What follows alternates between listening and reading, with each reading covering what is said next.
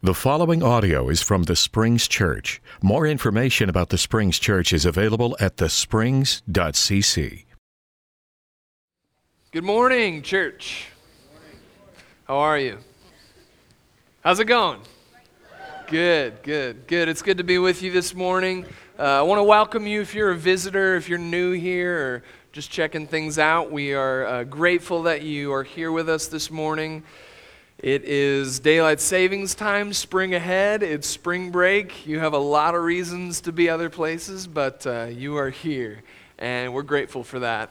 Also, for those who couldn't make it out and are tuning in on our live stream, just wanted to give you a shout out and thank you for tuning in. You guys can always check that out from home, thesprings.cc/video.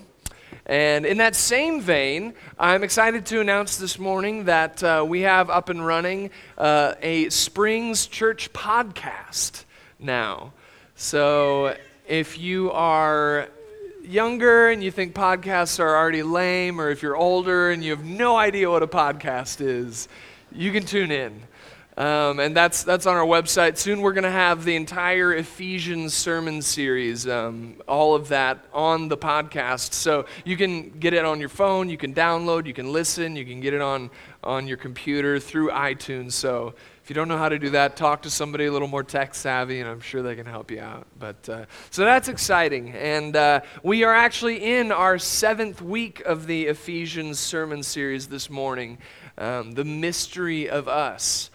And I appreciated Ben's sermon last week. I particularly appreciated that kind of recap portion that he did, where he kind of walked us back through everything that we've learned thus far. So he kind of walked us back to chapter 1, where we talked about God is gathering up all things in Jesus Christ, and that God has raised Jesus from the dead and seated him in the heavenly realms. And then we got to chapter 2. And Ben reminded us of our discussions of salvation by grace alone, through faith alone. Our discussions of grace. And then in the second half of chapter 2, our discussions of God reconciling one new humanity, breaking down the dividing wall of hostility between Jew and Gentile and creating one new humanity. And then we moved to chapter 3. And in chapter 3, we talked about the mystery of us, the mystery of God, and what he's doing in the world, and how the church witnesses to that. And this morning, we turn the page. This morning, we are entering part 2 of Ephesians. We are entering the second half of not only our sermon series, but the entire book of Ephesians. So as we've talked again and again about this idea of the Eye of London, that big kind of Ferris wheel type thing, looking out over the large cityscape view of God's salvation, this huge cosmic picture. So in chapters 1 through 3, we've been kind of getting this big view from the heavenlies, this cosmic picture of salvation. Well, in chapter 4 and 5 and 6, we're coming from the heavenlies to the earthly. In chapters 4, 5, and 6, we are moving from this huge cityscape view of London, this cityscape view of salvation, and we are coming down on the ground. We are on the streets of London, on the ground, walking the streets, entering houses, peering into cathedrals. This is the practical realities of those big ideas that we spent 6 weeks discussing. So we get to bring these heavenly ideas down to earth in the next weeks of our series, the final week. So I'm excited for that. And this morning we're going to begin bringing it down with 3 questions. We talked a few weeks ago about those kind of mystery questions: who, what, where, when, why, how. We're going to ask 3 more this morning. We're going to ask, why are we called? What are we called to? And who is calling us? If you're taking notes, why are we called? What are we called to? And who is calling us?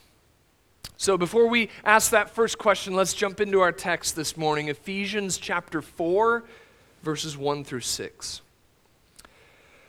Paul writes, I therefore, the prisoner in the Lord, beg you to lead a life worthy of the calling to which you have been called, with all humility and gentleness, with patience, bearing with one another in love, making every effort to maintain the unity of the Spirit in the bond of peace. There is one body and one Spirit, just as you were called to one hope of your calling. One Lord, one faith, one baptism, one God and Father of all, who is above all and through all and in all. So notice a few things about this text this morning, kind of about the language here. Paul says, I beg you to lead a life worthy of the calling. Well, that word that's translated beg, it's actually another form of the word for call. So in this first sentence, we get three forms of the Greek word for call right in a row. Bam, bam, bam. I call you to lead a life worthy of the calling to which you've been called. So do you get a sense of what's going to be important this morning? We're going to be talking about the call, living a life worthy of the calling to which we've been called. It's kind of like if you answered the phone and your dad was on the other line, he's like, hey, I'm just calling to call you to call your mother. And you're like, I get the hint, Dad, okay? You're about as subtle as an avalanche here, so I'll call her. But that's kind of what Paul's doing. He's like, call. This is going to be important in what I am saying to you. Live a life worthy of the calling to which you've been called. And also, again, just a quick note, that word live or lead a life, that's, again, like in chapter 2, that's literally the word for walk. So we got this direction language again, this movement, Paul wants us to walk worthily of the calling. That's a word, I promise, worthily. So anyway, Paul calls us to walk worthy of the calling. And so my final little note about the language here kind of leads into our question of why are we called? Our first question this morning. Well, this command, this imperative to live or walk worthy of the calling, this is only the second imperative that we've had in Ephesians thus far. It's only the second command that we've gotten.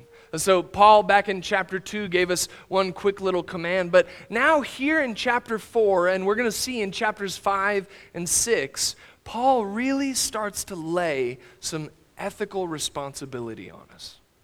Paul is really going to start commanding us to do certain things. So in Ephesians 1 through 3, the language shifts from that being describing the acts of God to in chapters 4 through 6, commanding the acts of the church. So in 1 through 3, we get, hey, what is God up to? Who is God? What is he doing? And in chapters 4 through 6, we're going to get, here's how the church responds. Or put another way, if you're kind of a grammar nerd like me, we could put it like this. Christian imperatives stand on Christian indicatives. Let me say that again. Christian imperatives stand on Christian indicatives. So an indicative, just like it sounds, indicates something. It's an assertion or a fact or an opinion. It states something about something that is. So an indicative sentence might be, by grace you are saved. You know, that's indicating something about what God has done, about you being saved by grace. That's an indicative. And on the other hand, an imperative, like we said, is a command. An imperative is not about something that is or might be. An imperative is about something someone does or must do. So an imperative would be brush your teeth or do your homework or go to bed. Parents are pretty big fans of imperatives, I think. So when we say Christian imperatives stand on Christian indicatives, we're saying what Christians do flows out of what God has done. We're saying Christian ethics stand on Christian theology. So Paul, in Ephesians 1 through 3, indicates all these things. He indicates that God is gathering everything up in Christ. He indicates that we are saved by grace, that he is reconciling both groups, that he is creating one new humanity. And then finally, here in chapter 4, Paul drops an imperative in our lap. And he says, hey, if this is how it is, this is what you got to do.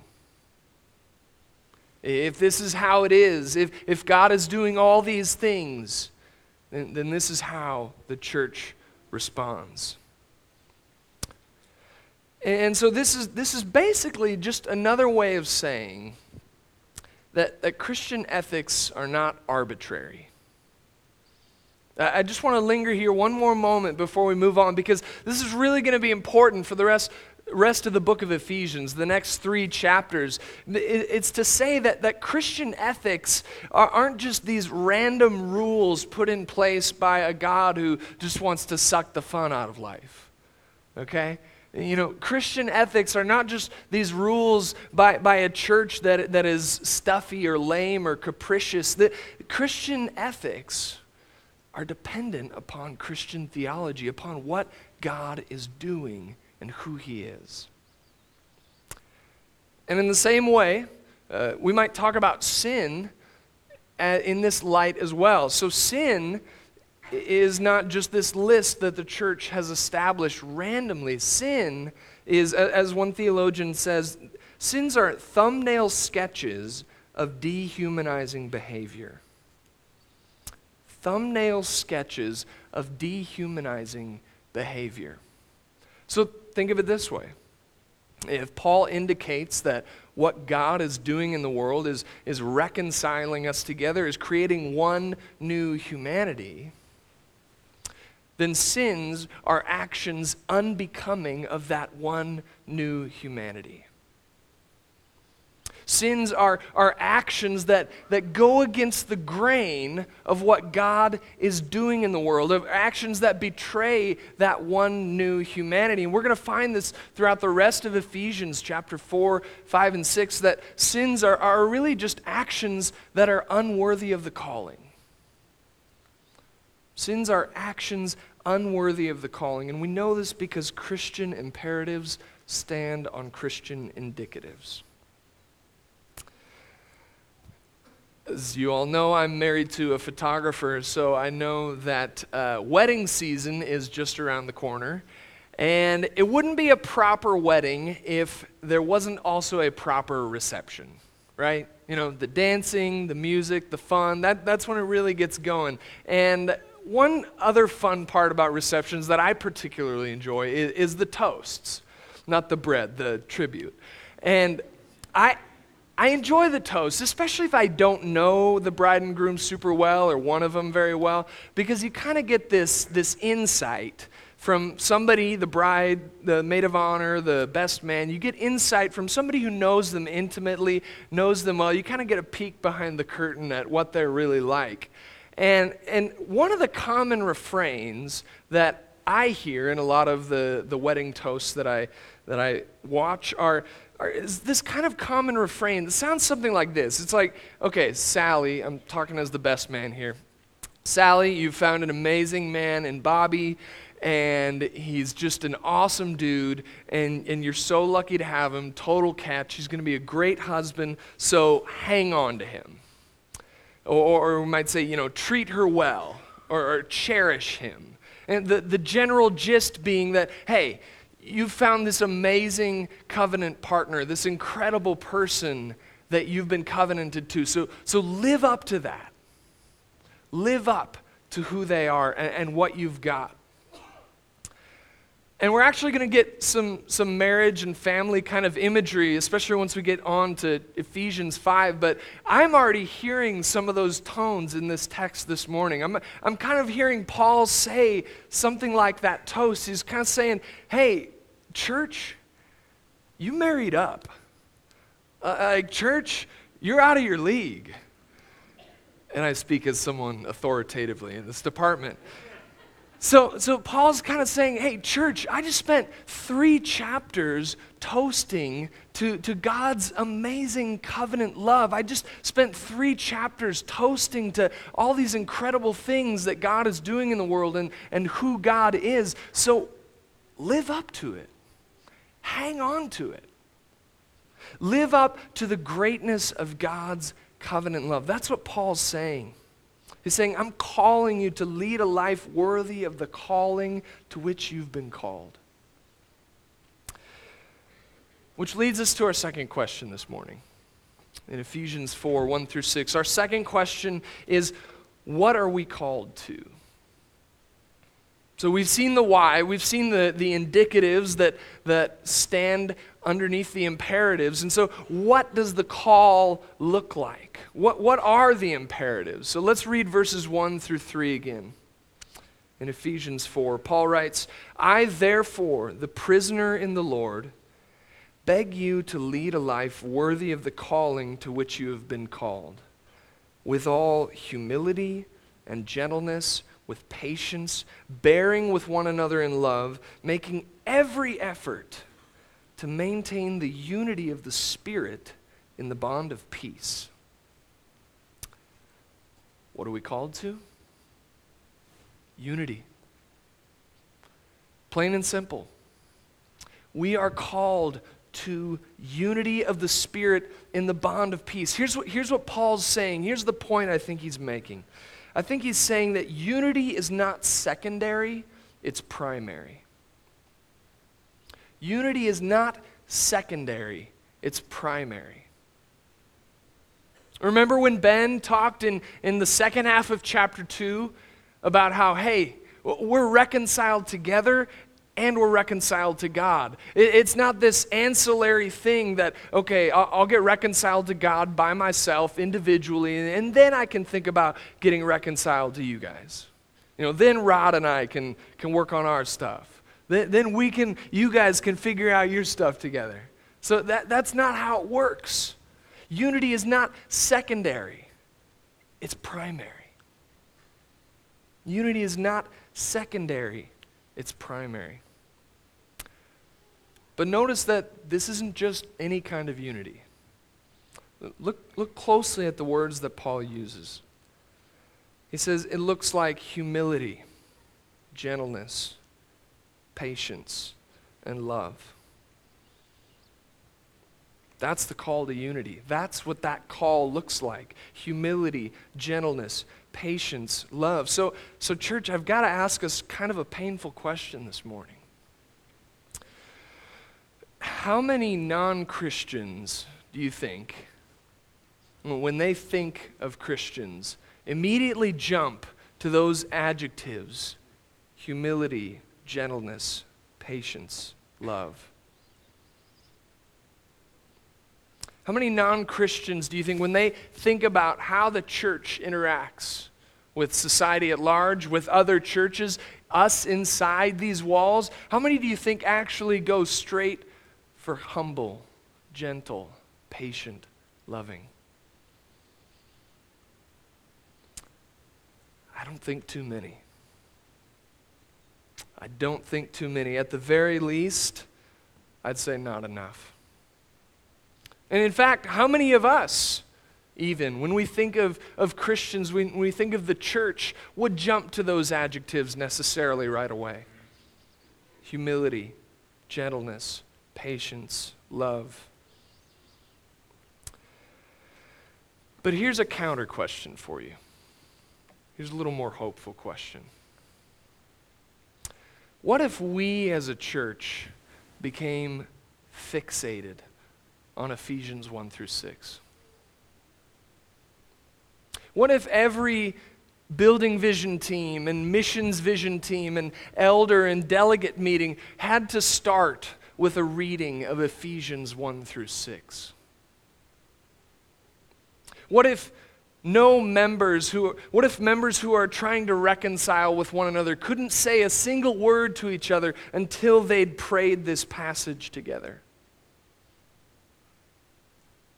What if at our new building we emblazoned this passage in holy graffiti on the walls of our church.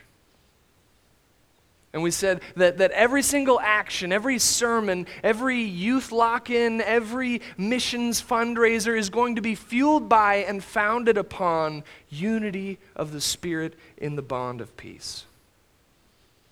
It's going to be founded on humility, gentleness, patience, and love. That might be a church worthy of the calling. That might be a church shaped by the call of Christ. And this leads to our final question this morning. And that final question is, who is calling us? Let's read the final 3 verses of our text then. It's Ephesians 4, verses 4 through 6. Paul says, "There is one body and one Spirit, just as you were called to the one hope of your calling. One Lord, one faith, one baptism, one God and Father of all, who is above all and through all and in all." Those 3 verses, it's very likely that this passage right here was an early Christian confession, an early Christian creed, or even baptismal formula. So something that early Christians would have confessed before they were baptized. One Spirit, one body, one hope, one Lord, one faith, one baptism, one God and Father of all. But notice something else about the structure. Notice the wording. The word one appears 7 times in this text. That's a pretty holy number. That's an important biblical number, the word one. But more than that, did you notice the triads, the 3s that we've got in there? We've got one body, Spirit, hope. One Lord, faith, baptism. One God and Father of all, who is over all, through all, in all. Spirit, Lord, Father. One God over all, through all, in all. What we've got, I believe, in Ephesians chapter 4 is a very rudimentary confession of the Trinity. This early Christian creed, this early baptismal formula, in beautiful simplicity, is confessing that God is one and God is triune. That God is one and that God is 3 persons. Father, Son, Holy Spirit. Matthew 28, baptizing them in the name of the Father and the Son and the Holy Spirit. It's right here. Unity in Trinity, Trinity in unity. So what does this mean for us? This has profound implications. It really does, because this means that we find true unity in God's triunity. We find true unity in God's triunity. In other words, this is to say that Christians don't create unity. We confess it. Christians don't create unity. We don't have to conjure it up of our own volition, of our own power and accord. God has created the unity. And in fact, the doctrine of the Trinity means that within God is unity. Father, Son, Holy Spirit, that within God from eternity is relationship and is self-giving love. So this is the indicative that is the foundation for our imperative to live the calling of unity. We are to live to reflect what God is doing in the world and who God is in himself. This is the call to unity. This is the foundation, church.